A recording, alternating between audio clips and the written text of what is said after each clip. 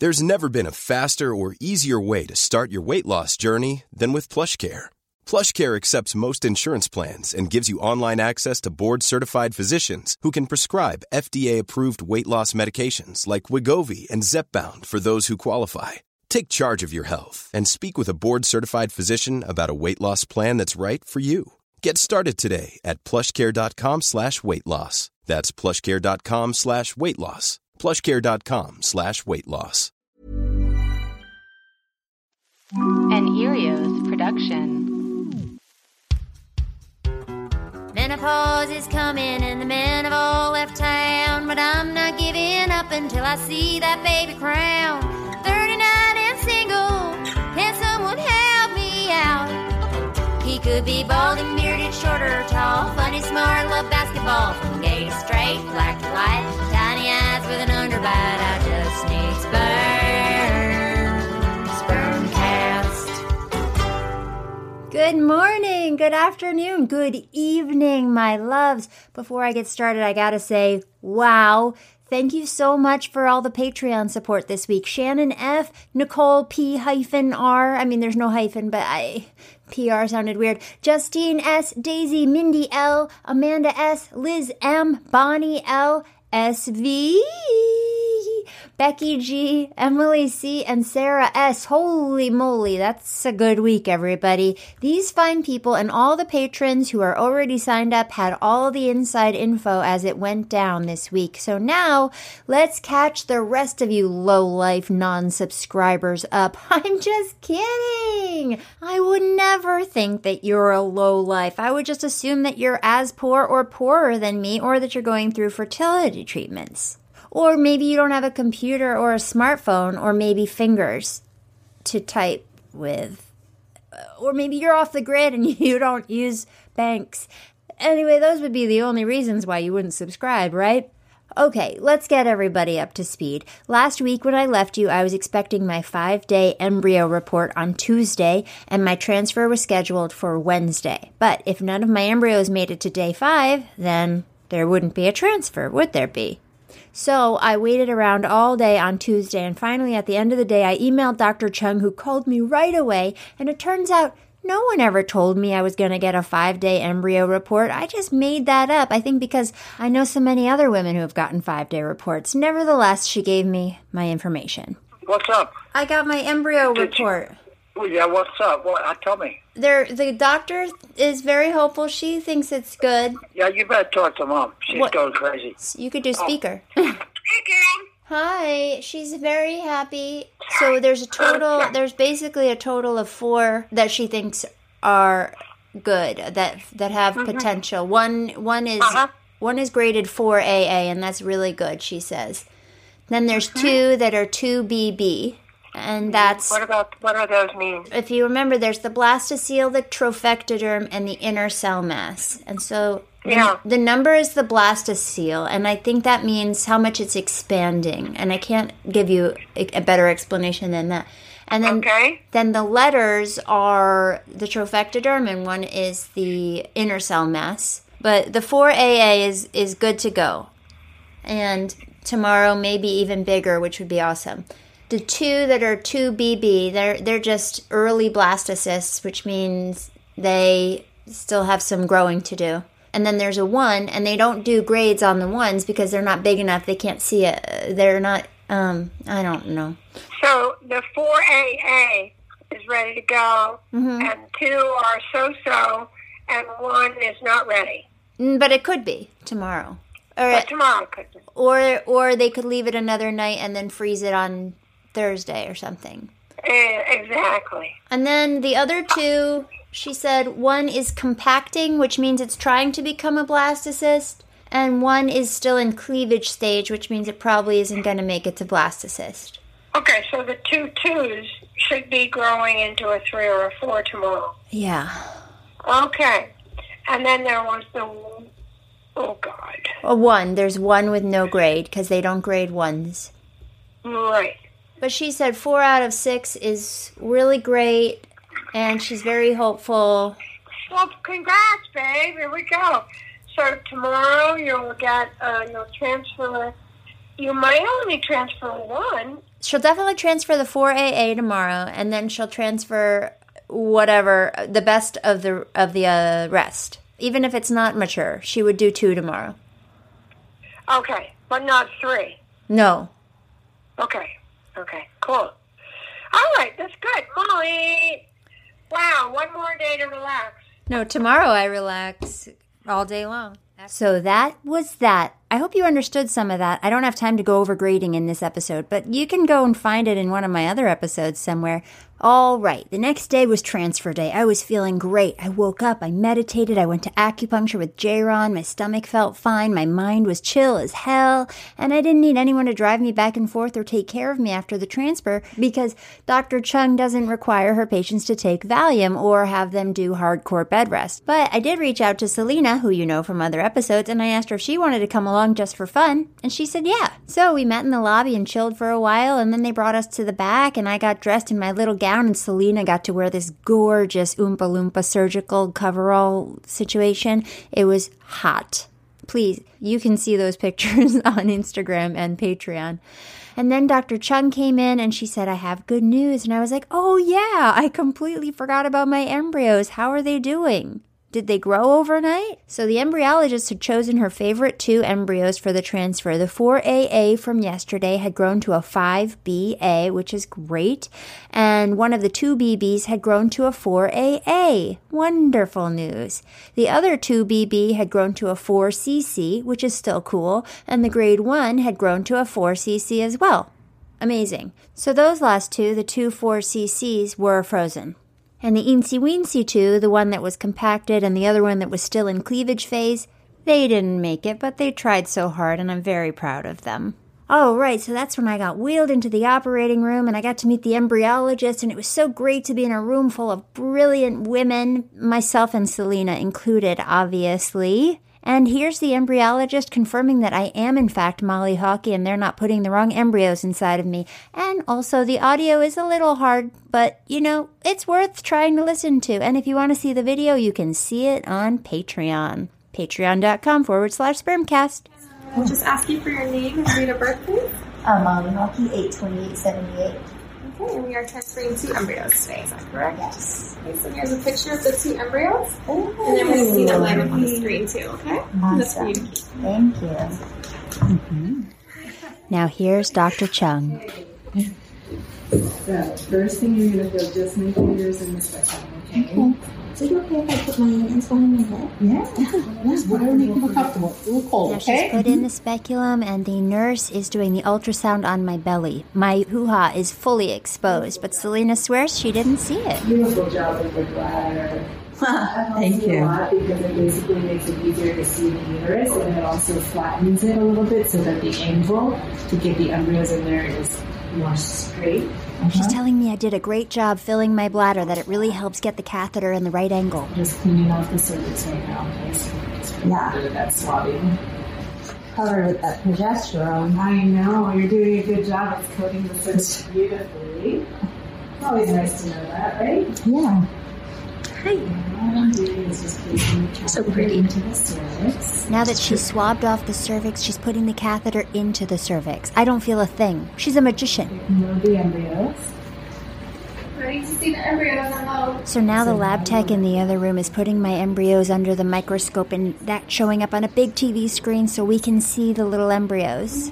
Look, that's really hatching. Yeah. Whoa. Wow. Hello. We're giving this close-ups of each one. Beautiful. Oh, how cool. Thank you. You look really good. They really are really beautiful, everybody. Oh my goodness. All right, so then she points to the ultrasound monitor and she tells us what we're going to see. You'll hear. And we're going to see a bright white line travel that direction, and then right here is where there's going to be a flash of white, and that's going to be the embryos going in. And now we're just waiting for the embryos? Yep, they're Okay. getting over right now. Now a cute little door that leads to the lab opens up and someone pushes my embryos through, and then the embryologist takes them and she passes them to Dr. Chung, and Dr. Chung puts them in the catheter and vroom. 1, 2, 3. And there on the ultrasound monitor we can see that little flash of light in the uterus. That bright white spot there? Mm-hmm. That's the seed spot. That's where the embryos are. Cool. Right? In the seed spot. Okay, so what we're seeing in the ultrasound is not actually the embryos, it's the air and the fluid around the embryos. So right now what they're doing is checking the catheter under the microscope to make sure it's empty, and that's how we confirm that the embryos are now safely inside of the uterus. So as soon as they stay clear, we'll be all done, but that looks beautiful. Awesome. Thank you. All clear. Thank you. Yay! Yay. Well, that was that. And if you want to see this video, like I said, you can see it on the Patreon.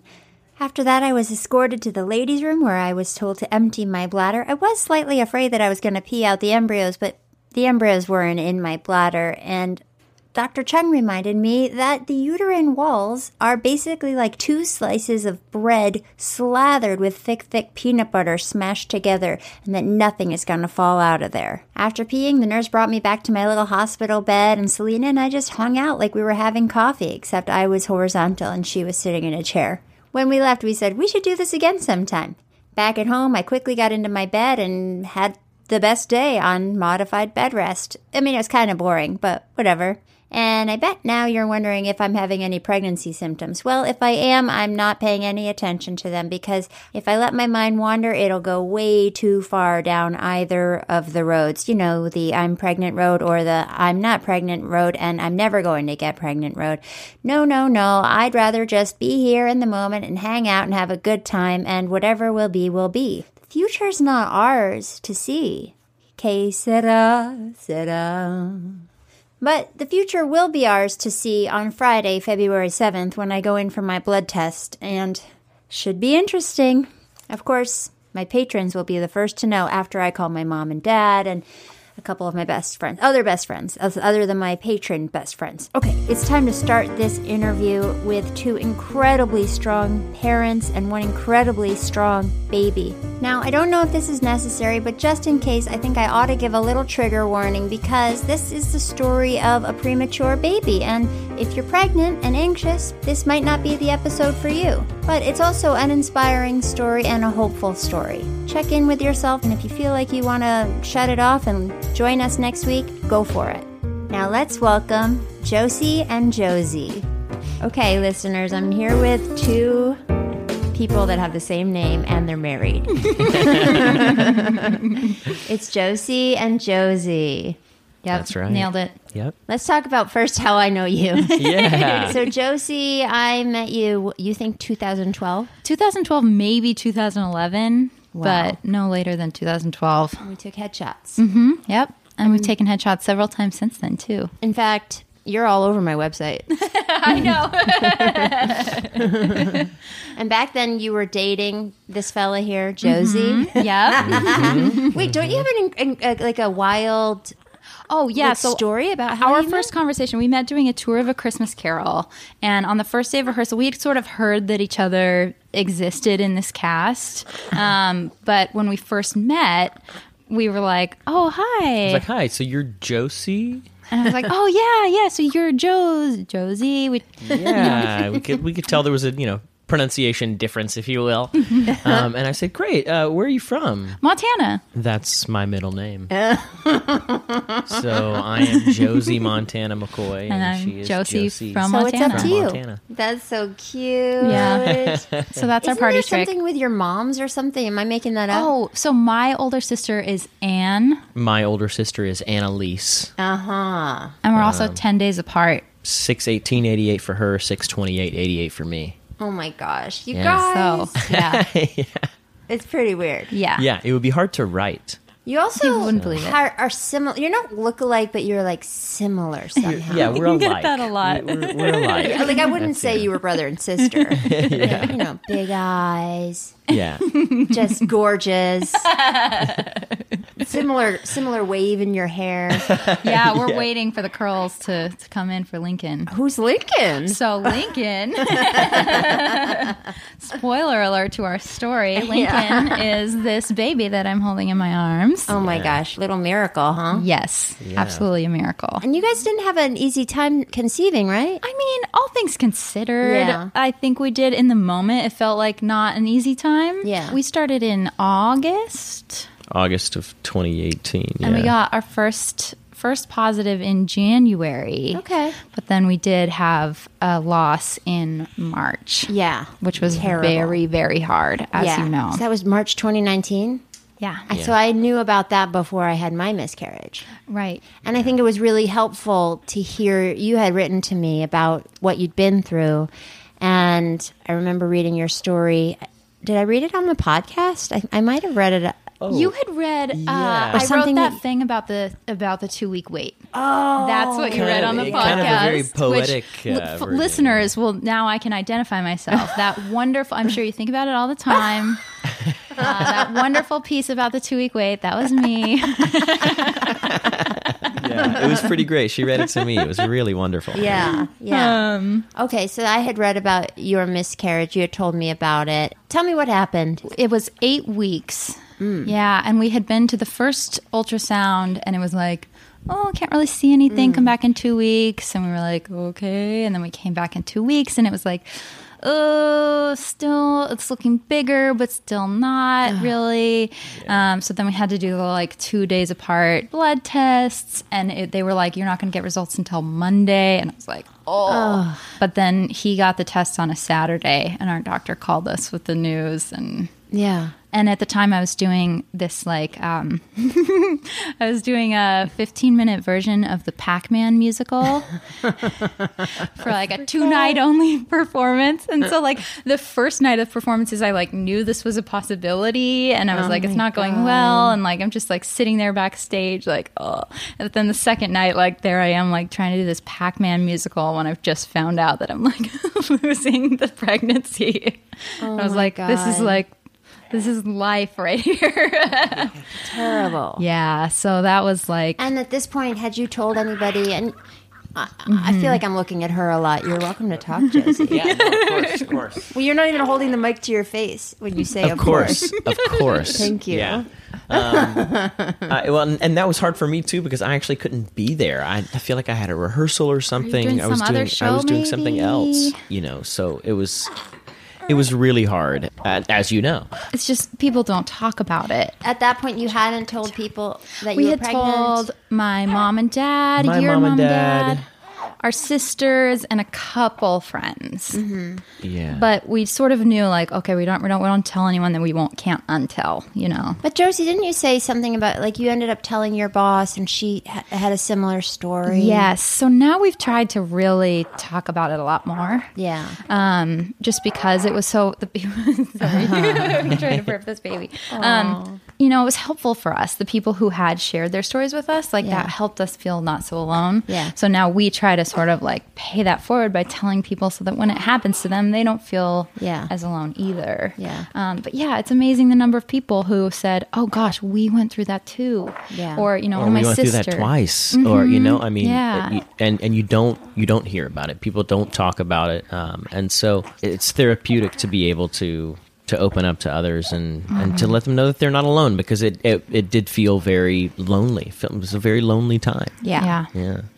All right, so we got pregnant right away again. Great. The We luckiest knew thing. we Which, Well, I that thought there that is was the benefit that, like, your body's a little bit more prepared, so you're a Right. little more receptive. Right. We knew we had like one shot. We were tracking all the apps, the ovulation, all that stuff. Because, like, it's not a regular, like, you can't even know exactly when, so it's only by ovulation kits that we knew. Right. Oh, wow, I think I am ovulating again, this because you're, like, could off be of the regular. if we tried right now, and sure enough, Yeah.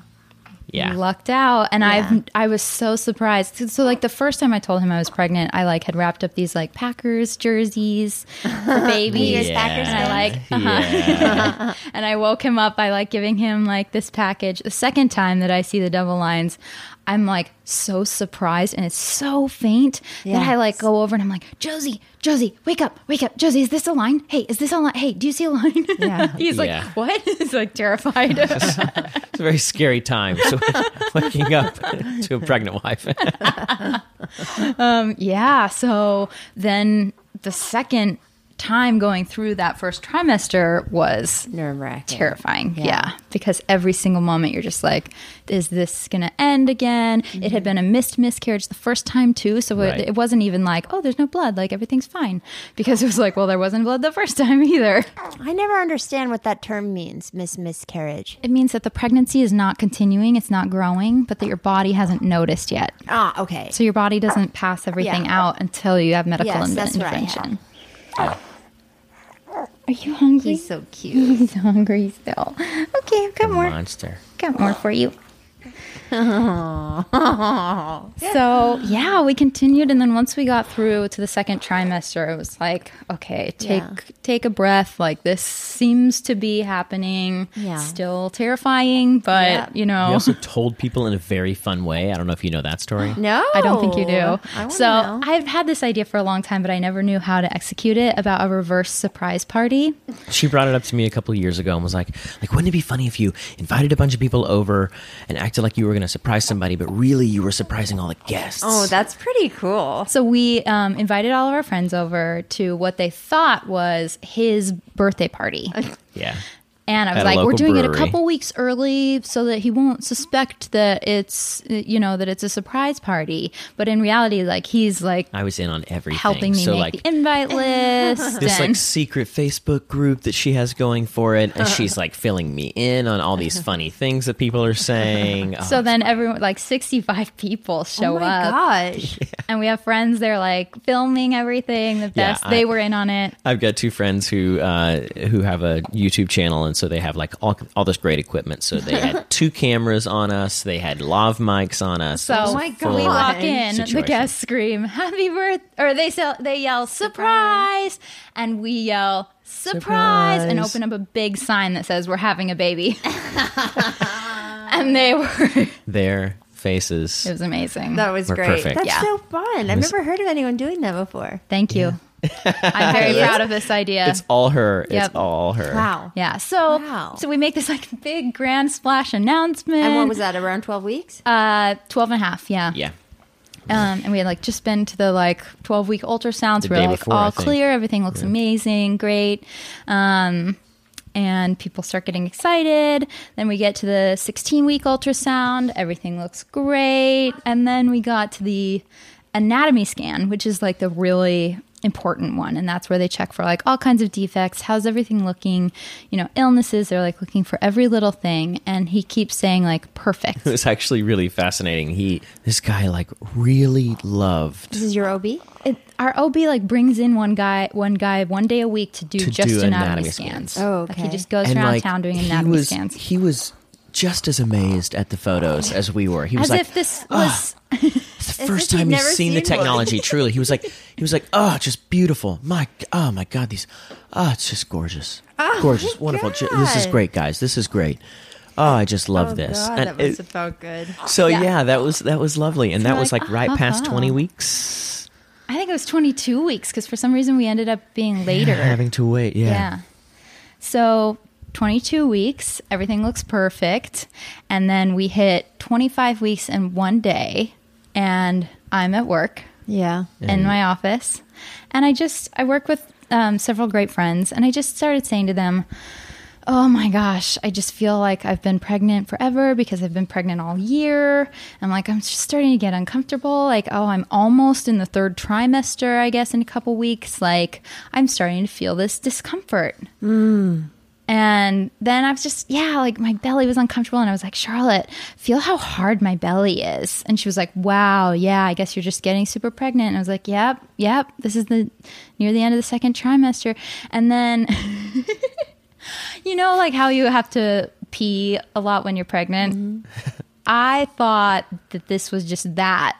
But suddenly I'm like, really having to pee a lot and like leaking a little bit. And I'm like, wow, I guess this is just pregnancy is crazy, right? Oh my God. So I'm like walking home from the train and I'm suddenly noticing, oh, you know what? This is getting worse. And I'm having to like stop walking every couple minutes. Yeah. Huh. And she's telling me all this in text message. I'm at work in Anaheim. So finally I'm like, I'm going to call the doctor. I just called the doctor's office line, and a different one of the OBs calls me back and says, I think you should just go in just go into the hospital, just check yourself into labor and delivery. And at 25 weeks, like you're 14 weeks and almost 15 weeks away from full term.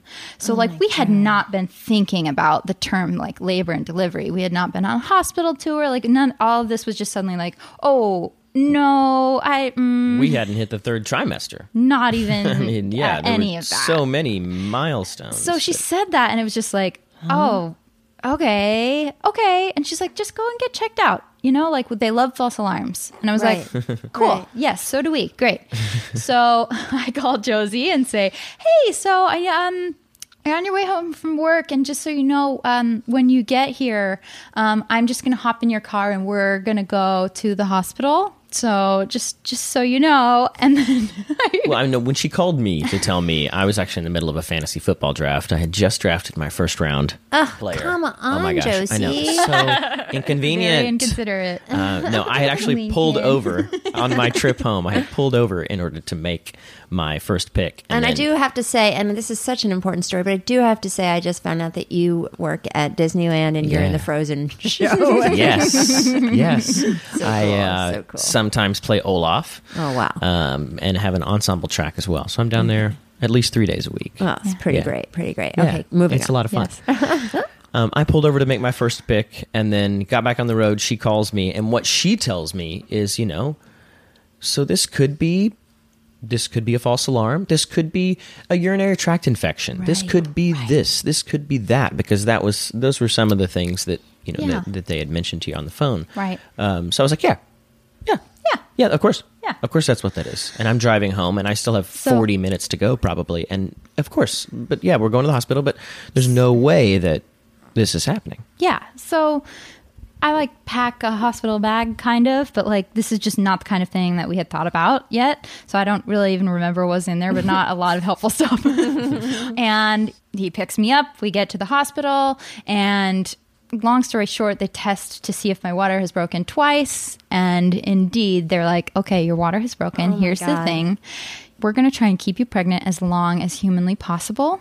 And we hope that that's weeks, but you need to understand that you're not leaving this hospital until you deliver. Oh my God. So we're like, whether it's tomorrow or whether it's 15 weeks from now. So we're like, okay. Oh my God. Okay. Yeah. And all this time, the contractions are getting worse. Oh, you're having contractions. Mm-hmm. Which I thought, the last thing I Googled on my work computer were what do Braxton Hicks contractions feel like? Yeah. Nope, these were not Braxton Hicks. Right. Yeah. So the water is the amniotic fluid, right? Yes. So your baby needs that amniotic fluid for what? It's because the oxygen's coming from the placenta. Yes. I actually don't really know the answer to that question. Then you know what I'm going to have to do. The amniotic fluid has several functions. The fluid allows the baby to move around while it's developing. This movement allows for bone and muscle development. The fetus breathes the fluid in and out, allowing it to practice breathing and to aid in lung development. The fluid also helps to keep the fetus nice and warm by keeping heat in. It also helps keep the temperature consistent. The fluid offers protection from any blows that may come to the uterus area. It may cushion the blow if the mother falls, for instance. When the fetus swallows the amniotic fluid, it's practicing using and developing the digestive system. It also keeps the umbilical cord from being squeezed too hard. And lastly, the amniotic fluid also acts as a lubricant. The fetus's growing body parts are very fragile and could grow together, such as in the case of webbed fingers and toes, like in Waterworld. But yeah, mine was just leaking. So it hadn't fully rushed and broken. It had not, it hadn't ruptured. So then contractions continue. They check me in. We move to the full waiting, labor and delivery wing. I got another question. Yeah. They said whether it's in 15 weeks or if it's tomorrow or whatever, how do you think, is there a way for them to make it so that you don't give birth? Yes. So the first thing that they did is put me on magnesium. Okay. And that is supposed to slow down labor. And they tell you it's very warm. They're like, you're fine, but you're going to feel very warm. And that is true. It was a drip? Yeah. Okay. So all this stuff's coming through the IV, and I'm just like, okay, this is my life now. I just have to page a nurse every time I have to go to the bathroom.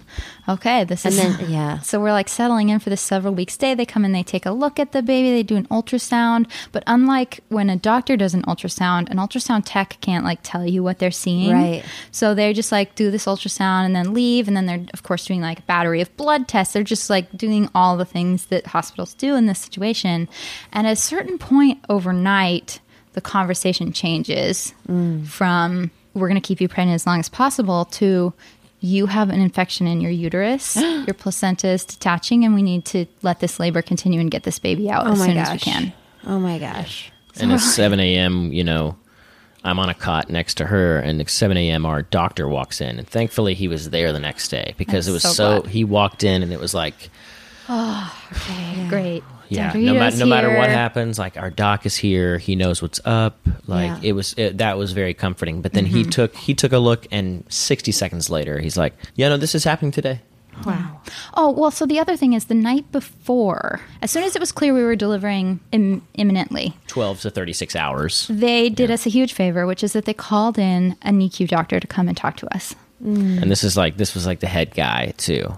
At Good Samaritan. It's like the attending, it comes down, and he's wonderful, and he just very gently and kindly talks us through everything that might happen. Everything that might happen that might be difficult or that we might see, we hope to see, we don't want to see in the next 30 days specifically. Yeah. What that might look like. Because we knew we were in for minimum, him being in the NICU for 12 weeks. Because they typically say that a NICU baby leaves the NICU around their due date.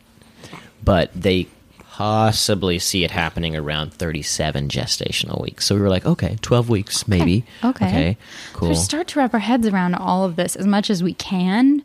But we're also like, I at least am like in shock, and I have this like delivery coming up that I have to do that I have not taken childbirth classes for because I thought I had time because it was only 25 weeks. And they tell you, like, don't do it too early or you'll forget everything. Oh, my God. So then in the morning, they do us another favor, which is they say, now that you've had some time to think about this, do you want those NICU doctors to come back again? And we said, yes, please. Yeah, so they come back and they talk to us again, and we're like, okay. And then labor just, like, continues. I hadn't planned to get an epidural, but I did get an epidural, got some naps in, which I'm grateful for. Good. And then... at this point, he must have been smaller than a big old baby. So does that make it less painful or no? Okay, so here is what all this time I was thinking, like, well, okay, this is the one good thing. It's like he's tiny, so it'll be easier. But what I had neglected to calculate is that also my body had 15 fewer weeks to prepare. True. So like my hips didn't spread out, like all that. I know. Yeah, dude. So I think, like, relatively speaking, it was probably like the same. Yeah. Okay. So it did not feel easy at all. No. Yeah. So he's born what time? 3:42 p.m. Okay. So I had started feeling uncomfortable on September 4th at about 3 p.m. And then at 25 weeks one day. And then at 25 weeks 2 days, 24 hours later, baby. What did you just say? 2 days? 1 day. Oh, so I was 25 weeks, 2 days. Oh. Yeah. So exactly 24 hours later. This was so fast. It was so fast. From from everything's healthy, you're going to be pregnant for the next 15 weeks to he's born. Let's go to the hospital and check it out to, okay, I'm going to go home and grab a few more things because she's going to be in the hospital for an indefinite amount of time. I remember being so sad and worrying about you so much driving back to the hospital. It was oh my gosh, it's just terrible. So he's how many pounds when he's born? 2 pounds and almost a half ounce. Which a lot of people were like, oh, 2 pounds, 7 ounces. And we're like, no, 2 pounds, 0.7. Yeah, just over. Which actually for 25 weeks, 2 days is like ahead. Really? Yeah, like 90 percentile or some 92 percentile. So we really lucked out in that way. Yeah. And how long was he? What was his? 13 inches. Yeah. 13 inches. He was 13 inches, which I think was also like a 90 or 92 percentile. Like it was. I'm just going to look at this. Okay, Yeah. 13. Is that about right? Yeah, that seems about right. Yeah, about like that. I was going to make a rude joke. I'm not going to do it. You should go for average it. dick size. I'm not saying this on the podcast. Yeah. I'm cutting it. That was my first thought too. Yeah. So like a little bit smaller than Josie's dick. Yeah. So it's just a hair under. Yeah. Okay, I gotta keep it.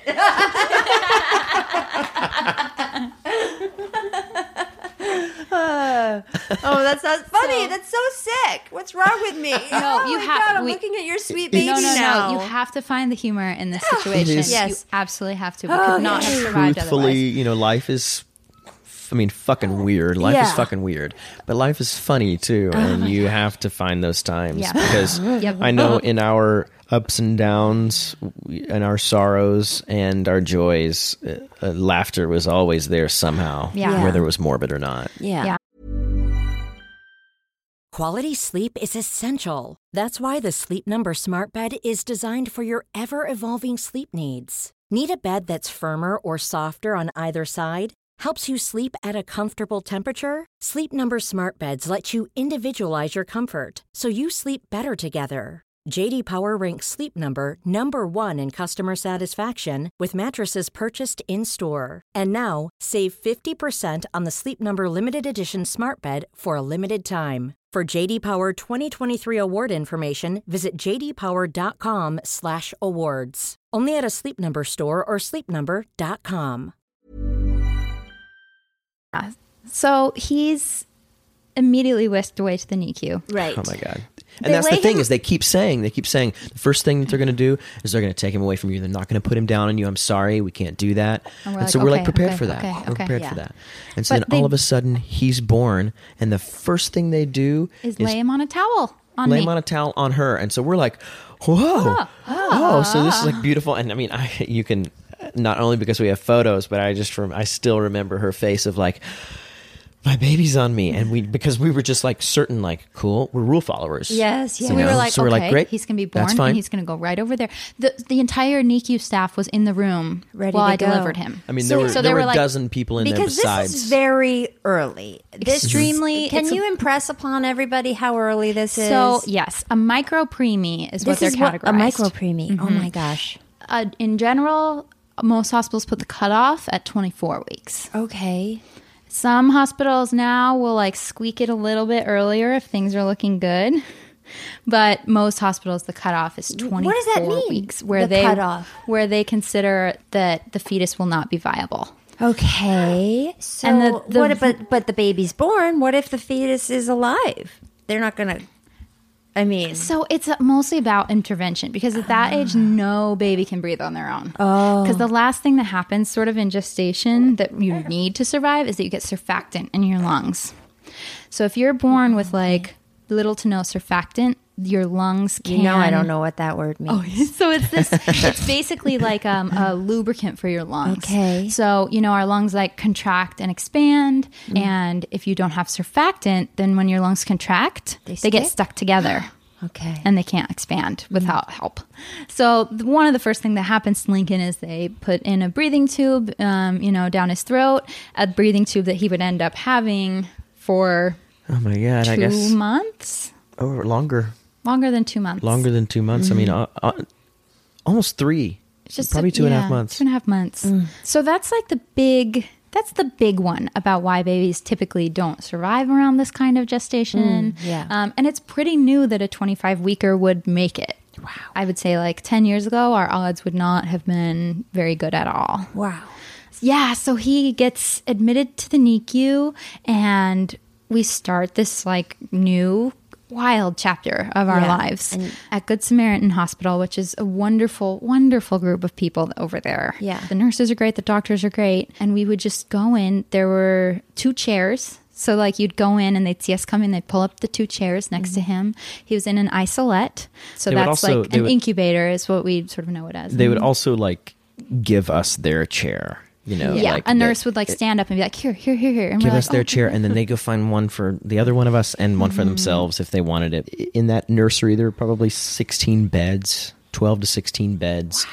And if there is a baby in each isolette, there is a nurse at the foot of each isolette. Like each baby had a nurse there. Always? Always. Once you get a little better, then they start sharing nurses, and then you might have like, you're like, oh, hey. 2 babies to a nurse. Graduating. But for a long, long time, he was a single nurse baby. Is there, at this point, are you guys afraid that he might not make it?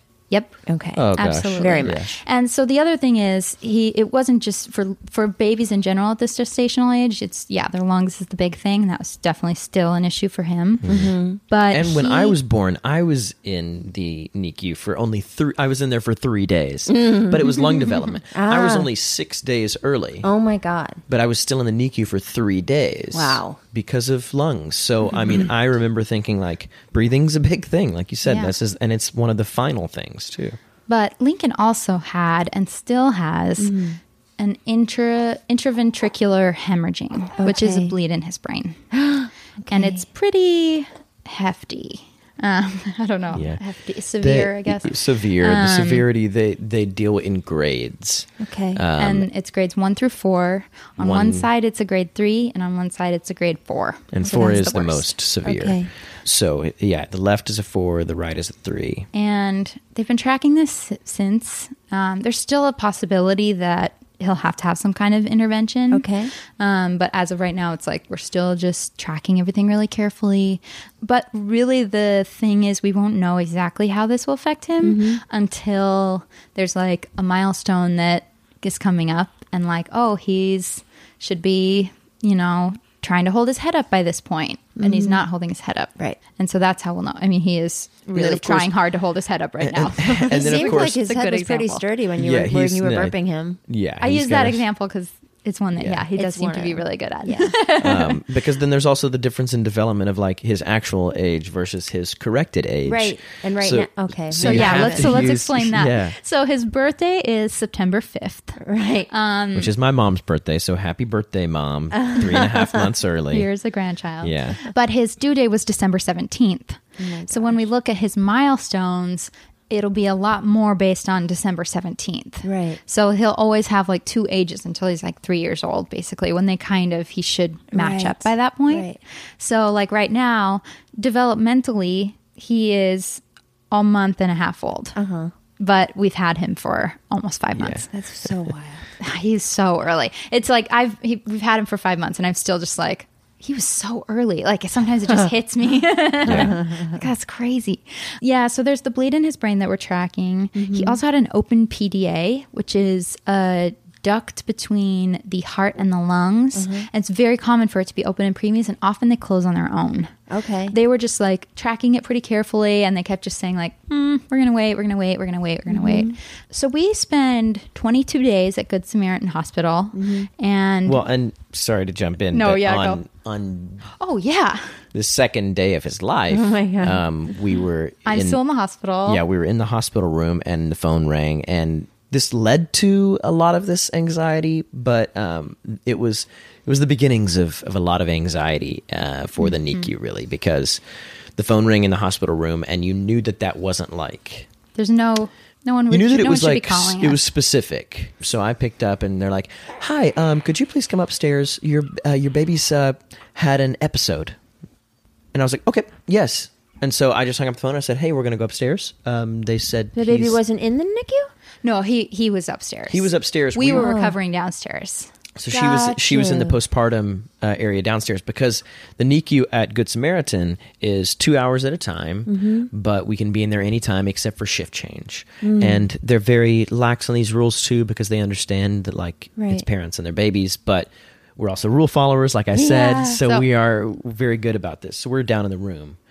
Yeah, so we are like, okay, and we get up there, and there's the hand washing station, but somebody intercepts us before the hand washing station and says, when we were like pressing the button for the double doors to open, she's scanning in, and then she sees us. She's like, "Oh, your baby," and like runs with us the rest of the way past the hand washing station. And so like she was running in because she knew that our baby was having this episode in the same way that we knew our baby was having, but we didn't know what it was. So we get there, and people all around him. There are 5 people around the isolette, lots of beeping going on, and basically they like calmly, like one of their many wonderful nurses just pulls us aside while it's all going on and says, basically he had a pulmonary hemorrhage. Okay. And they had taken the breathing tube out. I think that they had tried very early on to maybe like see how that would go, and it didn't go so well. Basically his lungs collapsed. Filled with blood. Yeah. So all of a sudden out of his nose and mouth it just started to bleed a little bit. So And you saw this? No, that was Okay. what the episode was. So they sort of rushed us up there, sort of in a sense of like, we don't know what's going to happen. Like, please get up here. Because then it was less than 30 minutes later that same wonderful head doctor in the NICU told us, this is very rare. We see this in babies here about once a year. Oh. And at this point, we haven't pointed this out, but we can't hold him. Right. We can hardly touch him. Right. Yeah, and that was another thing. When he was first delivered and they throw him on him, and we're like, well, that's crazy. Then they take him over there and they do all these things. That same head NICU doctor says, do you want to touch him? And I was like, can I? I thought is that okay? Can I? Like, yeah, touch his little hand. But that was like the most touch Contact. that in the first 5 minutes he was born, that was the most touching we did for the first 3 days. Yeah. Oh my gosh. So it's this like tiny little baby and we haven't gotten to hold him. We've hardly gotten to interact with him at all. And that ended up being, partly the reason I forgot about it is because it ended up sort of just being like a blip on the radar, except for it did set us up for a lot more anxiety, I think. Yeah. So that happens. And then we just visit as often as we can, and we start to fall in a little rhythm. We fall in love with every nurse and every doctor there. We are like, this is the best and only place we ever want to be. And then one day we're resting at home, and I'm pumping because I pump breast milk. Side note, Josie ended up donating 1,229 ounces of breast milk to the Mother's Milk Bank in San Jose. She says in an email they pasteurize it and distribute it primarily to hospitals for preemies whose moms don't have a supply. She also has 2,500 ounces tucked away for Lincoln in 2 huge freezers, one at home and one at work. Right. We had just come home from the hospital. So we had just been there. We had seen him. We come home. We had been here for 15 minutes, I'm going to say. You're pumping. And the phone rings, and it's Good Samaritan, and the doctor says, yeah, so I just looked at his last cranial ultrasound, and I think we need to transfer you guys to Children's Hospital Los Angeles. So I called their transport team, and they're going to be there this afternoon. So you're going to get a call from them. Helicopter? No. Bus. Yeah, ambulance. So they're like, a city bus is coming. Maybe I watched too much Law and Order. So they're like, if you can get here, one of you can ride with him. So we're like, great. And I'm like, yeah, you can ride with him. I'll take you there. So I take her to Good Samaritan. And they're like, it's going to be like within an hour. So we're like, rush. I don't bring my pump parts because I'm like, well, we're going to be over at the new place soon. So like Josie has my pump and the pump parts. No. 6 hours. I waited in the lobby and at Home State. Thank you, Home State. I'll just plug them really quickly on Hollywood Boulevard. Shout out Potato Tacos. They're very close to CHLA. Potato Tacos got us through this. That's right. Thank you. But for 6 hours, I waited for them. And, in text message, but I know, but like it was just second or third most stressful day of my life that it all happened. Which is stressful for me also because I'm like sitting looking at what is now a like 3-pound baby, I think. Yeah. Probably. And I'm just like, how are you going to get through this ambulance ride? And I'm stressed. And then I get stressed when I'm like overdue for a pump. Like that definitely like stresses my body out anyway. So then it's like amplified by the fact that I'm like, all of this is going on. And Again, I'm like, why did I not bring parts? 8 times a day. She wants to get those 8 times a day in. Yeah. Every 3 hours. It's like the one thing you can control. Yeah, right. It's the one thing you can do. All Absolutely. we can do for him is pump this breast milk, and all I could do was wash like the breast pump parts. Yes. I was very helpless, but that's what I could do. Yep. So you were at Good Samaritan waiting to for the ambulance ride. So, she was at one hospital, I was at another. So finally, they whisk in, and it's like 5 people. And here's the thing about Children's Hospital Los Angeles: everyone there is like beautiful. It's kind of crazy. They're like straight out of Central Casting, like Children's Hospital. First of all, it's on Sunset Boulevard. So it's like it's Hollywood Hospital. But this transport team comes in, and I'm like, is this real? Is this General Hospital? Like, where are the cameras following you guys? Because it's just like this beautiful team. Because General Hospital and Grey's Anatomy do film right in Los Feliz in the same neighborhood. It all makes sense. And they must use the same. Sometimes they walk to lunch from because they walk right by my house. Well, I can't say where I live. Anyway, the nurses, people walk by my house in scrubs, but they're not real doctors. Yeah, right.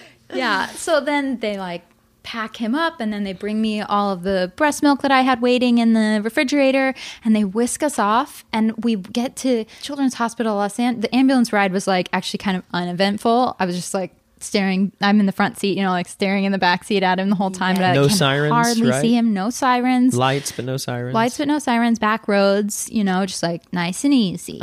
And we get there, and like he's the same. At this point, he's 3 weeks old, which means he's 28 weeks. He kicks. Okay. He's on a breathing machine called an oscillator that he like can't move very much because of the way that it's helping him breathe. So at this point, also it's like hard to tell more or less like how he's doing at any time because he's not, he's still like in this constant sleep kind of. And he'd been transferred for the travel. He had been transferred to what they call a mobile NICU. Is that right? Yeah. Okay. Which is just like this tiny, kind of like a little hospital gurney, but enclosed and tiny. Yeah, and it's got all of the things. So it has its own oscillator built in, and the oscillator has this constant sound by his bedside of like, and it sends like vibrations of air into the lungs. So it doesn't like fill them up to a full inhale and a full exhale. It sort of fills them up halfway, and then like blasts little waves vibrations of air so that his chest just vibrates. So that Josie and I make sure to tell people when they get to see him, like, hey, just so you know, there's all these beeps, there's these things. Also, his chest is going to be vibrating. That's totally normal. Don't worry about it. That's the oscillator. That was the whole time, or just right in the? That was for the first transfer time. No, that was for the first like 5-6 weeks. Okay. It was for almost 2 months. Yeah. Okay.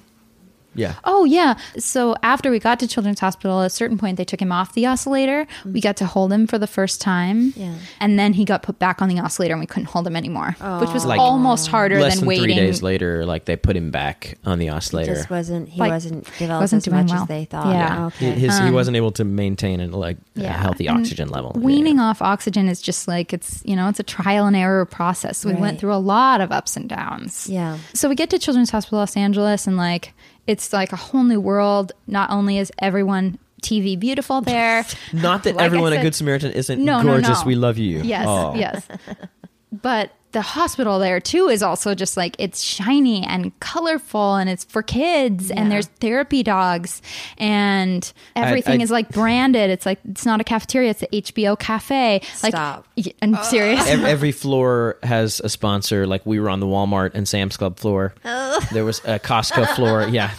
Panda Express I rolled floor. my eyes for those listeners. It's just like a whole new world. But the best part was that instead of it being like one big room where they would pull up those 2 chairs for us, we had a couch that turned into a bed. And we had 2 drawers. We could keep stuff there. We could hang out there. There were breast pumps everywhere. There's no longer the like only 2 hours at a time. So we at CHLA, the NICU floor is singles and double rooms. The smaller babies that are on the inside, not by the windows, so that they can sort of regulate day and nighttime as they want for them. They're toward the inside, and they're in singles. And then as you develop and as you get stronger, you move to a double outside. Okay. outside where the windows are. So there's all kinds of these like milestones you never think are milestones, where you're like, oh, we're never going to be that baby in the outer ring. Oh my God. Oh my gosh. And then one day it happens, and you're like, I'm not ready. Oh my God. I'm not ready. Yeah. Is he ready? What?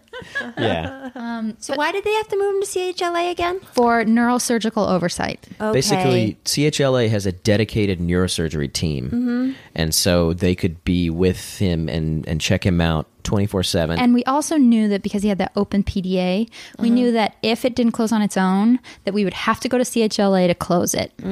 Because they're like specialists over there. And remind me, that's between the heart and the lungs? Between the heart and the lungs. I think it's a patent ductus arteriosus. Oh, my brother had that. Patent. Yeah. Patent ductus. Yeah. My brother had that. He had surgery at 4. Wait, he had it in 69. No, He was born in 16. He had it in about 73. Yeah. And back then, they didn't have a good prognosis for it. So it was, now they do it all the time. Yo! Hey, real quick. When you had that heart surgery, was that like open heart surgery? No, closed. So how did they do it? They slice you open, and they... But you have a scar around your chest. But I have a scar around my chest. But it's not considered open heart surgery? Open heart means they cut the heart. Oh, okay. I hear you. Oh, wow. Oh, my God. So if they don't cut the heart, it's closed heart. Okay. In my case, they did not cut the heart. And what's the story with your doctor? He was like the first doctor to do this surgery or something? Or you had a new type of surgery? No. No. Okay, I'm going to ask Mom real quick. It comes up in the podcast. Do you want to call me back again so I can sound smarter? No. You sound very smart. I sound stupid. I'll talk to you later. Bye. Bye. Hello? Hey, Mom, real quick question. Yes. When Adam had his surgery, Yes. wasn't there some special... At that time, weren't PDA surgeries really more dangerous than they are now? Oh, God, yes. It was a complete, got scallops here. What? Yes. Oh, you're cooking Dad's scallops. I'm so sorry. You can go. Don't move. I'm going to do this. Oh, my God. Scallops. It was so complicated. I thought it would be easy. Oh, my God. Molly, I got to go. Okay, goodbye. Love you. Bye. Well, look, I didn't learn a lot from that, but gosh, my brother and my mom are so cute. Also, happy 89th birthday to my dad. He's just going to love those scallops. And, oh, everybody, my dad's doing really well. Thank you for asking. Yeah. Right. Well, and so he probably had to have like an actual surgery, yeah, right? For sure. Yeah. Because in 2019, this last year, they have a new procedure that they can do with a catheter. Wow. So instead of having to cut him open, they put a catheter in the wee-wee? Through his... It's called a catheter, but it's like more... In an artery. It was through the leg or Like through his groin my brother area. You know what? My brother might have had that one. Well, no, because they didn't do it This was until literally the 2019. FDA approved this like 7 months ago. My brother's a baby. So we like super lucked out that they didn't have to like cut him open and do the surgery. Like they just had to do this, and it was still terrifying, but Ugh. So it's like this catheter that goes in like his thigh and all the way up to the heart. They placed the device. It didn't go. Oh, so they did it. I'm so sorry. Yeah, they did it. They place a little, what they call a button. They place a little button there to sort of close up. Okay. Or a piccolo. They also call it a piccolo, which is cute. Yeah, piccolo procedure. Yeah. Yeah. And then they judge mainly based on his blood pressure to see how it's closed and how it's affecting the blood flow to the brain, to the rest of the body below, etc. And that was a turning point. Under anesthesia? Yeah. Scary. At several points. For a long time he was on... For at least 2 months he was on at least some tiny fentanyl. bit of fentanyl. Oh my God. Because on that oscillator they can't move too much. Yeah. Or it like disturbs them. They have to them. be chill. Yeah. And so that was very fun. I just can't imagine the amount of stress you guys have been under every single day of his life so far. Yeah. I mean, more or less, yeah. So one thing that we really attached to early on is singing to him and music. Good. And we got a book of poetry from my sister, and that was just like our lives for a long time. It's just, what can we do? We can sing to him, we can read to him, and I can pump breast milk. Like that, this is our toolkit. And so when we would have people come and meet him, like, because they could only come one at a time with one of us, not both of us, in Good Samaritan, what we would do is we would open up a little isolette and we would have them tell Lincoln one thing he had to look forward to about the outside world, and then also we'd had them sing him a song. Aww. And we could sing with them or, for them, whatever. Yeah. That is so sweet. Which I think is good, like, advice if anyone has a NICU baby is like find as many little rituals as you can. Yeah. Find those things that can ground you in some way, even if they don't make any sense. Yeah. I'm trying to think of other examples of like things we did, but I mean, I know that the nurses and doctors were so happy just us singing to him. Yeah. And they said they don't get a lot of that, even though it's like really helpful. But even to the point of like, our parents could tell that we were known for singing in the NICU. Like doctors would say, well, maybe we should shop you around to the other babies, come on, you sing to all these guys and ladies. Speaking of the other babies, did you get to know any other parents that were in there? Or were you the only ones visiting your baby?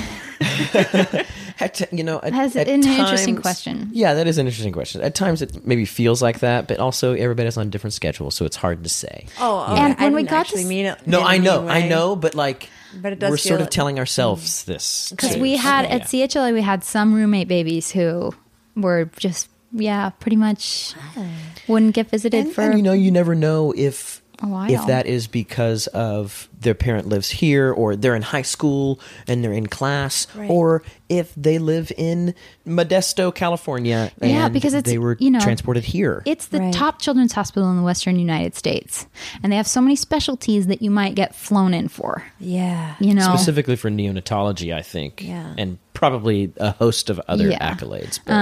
But there were a lot of babies in there that didn't get a lot of visitors, also, which is hard. there were the babies who mom was always there, dad was always there, and I think the best way to kind of wrap this up is like there was a woman who we roomed with for a while who I would see around the hospital then and say, oh, how's your son doing?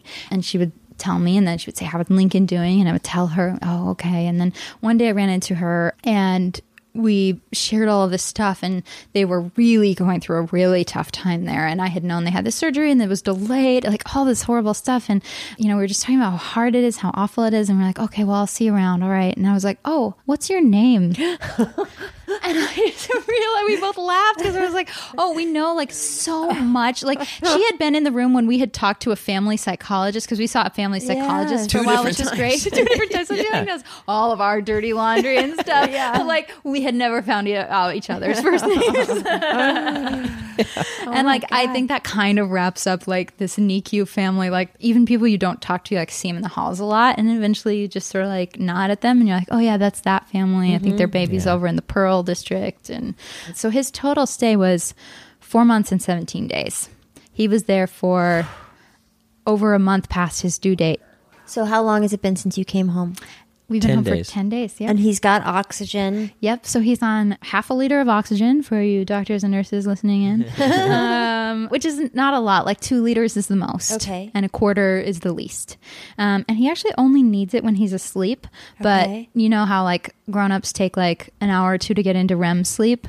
Newborns go into REM sleep immediately. Oh, okay. So he has to wear it and have it on all the time because like he could fall asleep at any moment. Oh. So when you're in REM, your lungs are just too relaxed? Basically, yeah. It's obstructive sleep apnea, I think it's what it's called. Okay. So this is a lot better than like where he was initially, and there was like all these steps of weaning him from the oscillator to just the ventilator, from the ventilator to CPAP, from CPAP to this nasal cannula, and then weaning that down from 2 liters to a liter and a half to now a half. Yeah, so getting used to the home oxygen has been like pretty you've got a long cord. Mm-hmm. This cord is how long? 50 feet. 50 feet? That's what you told me. I thought. 25. 25. Yeah. Really? 50 feet. We could definitely get him in the kitchen. Yeah, I guess so. You're totally You could go to Home State. Yeah, oh my God, potato tacos. Lincoln, you want a potato taco?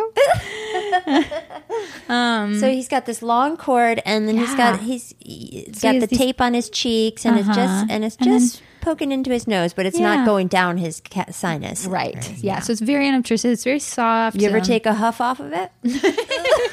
Pure oxygen, now baby, gets you real high. Take advantage. Yeah, but it's pretty interesting. And there are like terrifying moments where like he's a newborn, he's very grabby. Yeah. I mean, he's not a new he's Right. I keep saying He's 5 that. months old. I'm going to be saying that in 5 years. I'm going to be like, he's a newborn. You know, I think he's a newborn, though, right? Month and a half is still a newborn, or no? I think so. Yeah. And now, for we all have to tell intents and everybody what he purposes. weighs. Oh, yeah. So now he weighs, well, I guess last Tuesday he weighed 10 pounds and 14 ounces. Yeah. He's such a big boy. So that's up, like over 5 times his birth weight. I which suspect is he's at really 11 great. now. Yeah, he probably big is. Boy. Yeah, so he's doing really well. The PDA is closed. He might have to have eye surgery at some point. Okay. Because he also has ROP, which is retinopathy of prematurity, which one of our nurses told us is the reason that Stevie Wonder is blind. Get out. Yeah. Basically, like a lot of times, premature babies, like the only problem they end up having down the line is eyesight, because early you're not supposed to have too much oxygenation of your blood, and too much oxygenation at like 100% will affect your eyesight. Can I ask about the, what did you call the brain stuff? IVH. IVH. Yeah. What was that stand for again? Intraventricular hemorrhage. Okay. So what happens with that? What are you looking They towards? They say that the blood will eventually resorb. Is that the way they put it? think so, yeah.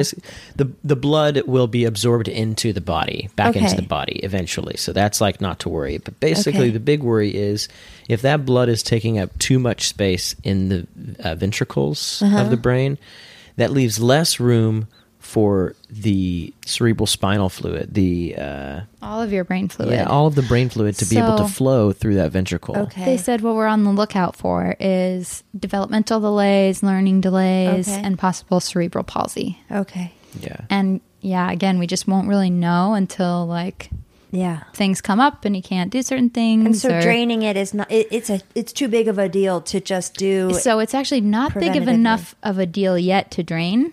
So that'd be if he starts developing. They track his head circumference really closely. We feel to make sure the top of his head remains soft. And if either of those start to, go the wrong way, then they'll put a shunt in to Okay. drain the blood. Okay.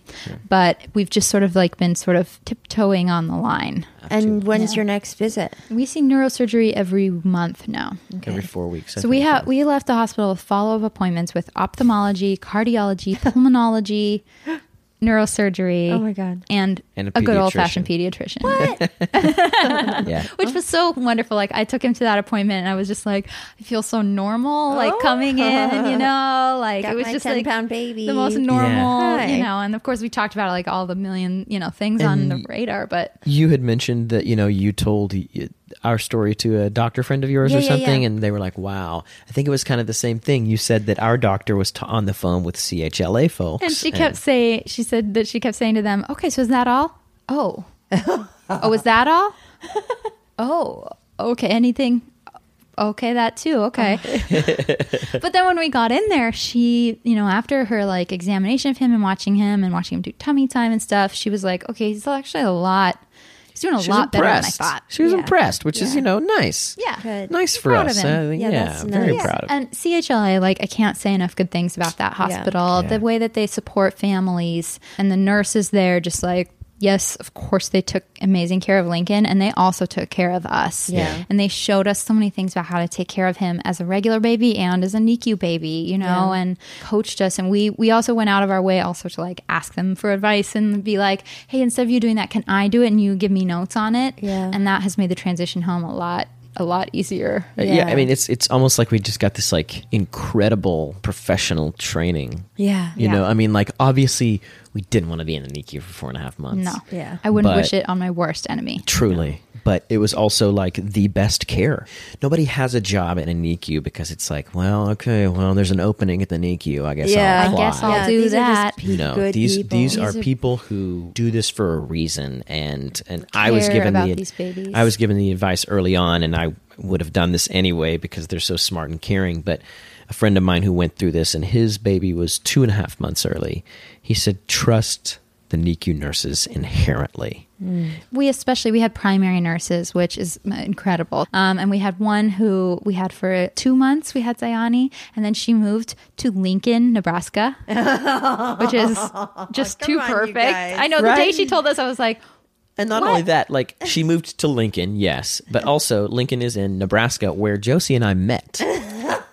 You too. This So is it's all where like- we met. So, yeah, so that's fun. And then she left and we got 2 more primary nurses who were also just wonderful. But when we left, like, we had spent all of our time and built all those relationships in the NICU, especially with those primary nurses. And so on our way out, he's like in the car seat and we stopped at the NICU. And it happened to be that both our day and our nighttime primary nurses were working during the day. So that they came to the front desk and some of the charge nurses were there. There were, I mean, legitimately, besides us and besides the nurse that was kind enough to drop us at the NICU floor first, that was helping us with all our things, there were like 9 nurses Oh and, my God. and, all and around. staff members. Lincoln. All I'm of them so having happy. the same conversation. It's just all talking to Lincoln at once. And it was just so like, and the nurse who was with us was like, I'm apparently discharging a very popular baby right now.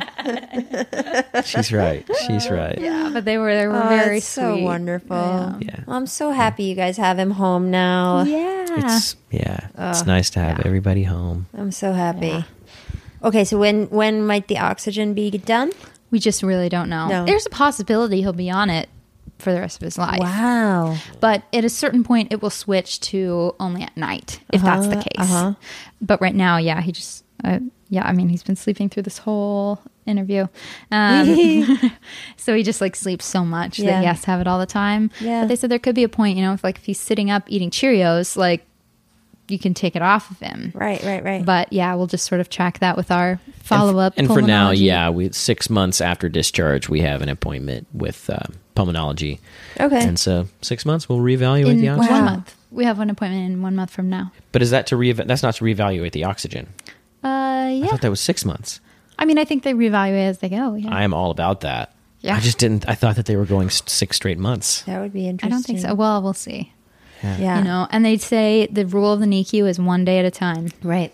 Mm-hmm. Yeah. And I would definitely fall out of that. And also, every NICU parent should go to therapy. Yeah. That's my other soapbox. But 1 day at a time is like the rule. Sometimes 1 hour at a time, but 1 day at a time is the most. And every little victory. Every time you get to hold him, this first time he gets to wear clothes, first time he gets to take a bath, like all of these things are just like bring tears to everyone's eyes. And everybody knows about it. You check in and you sign in at the front desk, and you've still got 250 feet to walk to your room, but somebody's like, hey, heard Lincoln's off his breathing tube. And it's like, Hey, I heard Lincoln tolerated his full feed today.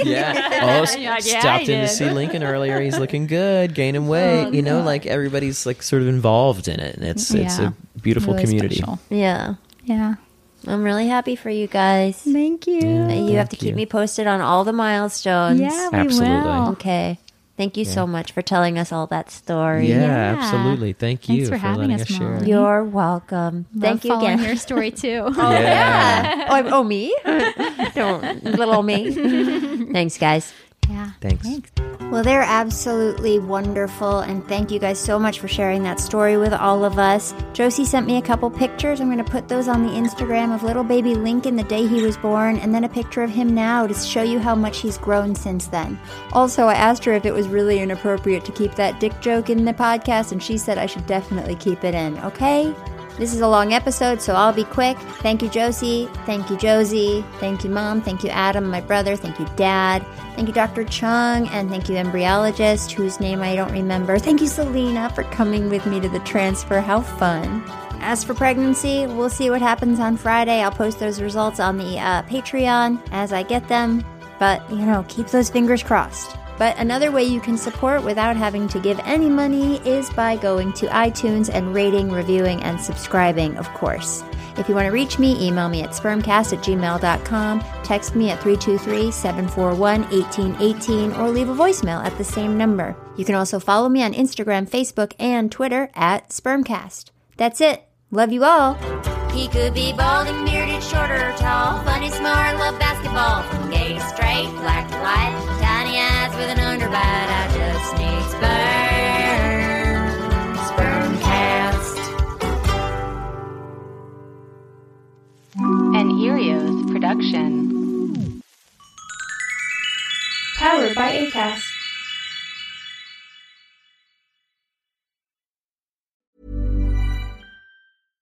Ever catch yourself eating the same flavorless dinner 3 days in a row? Dreaming of something better? Well, HelloFresh is your guilt-free dream come true, baby. It's me, Keke Palmer. Let's wake up those taste buds with hot, juicy pecan-crusted chicken or garlic butter shrimp scampi. Hello Fresh. Stop dreaming of all the delicious possibilities and dig in at HelloFresh.com. Let's get this dinner party started.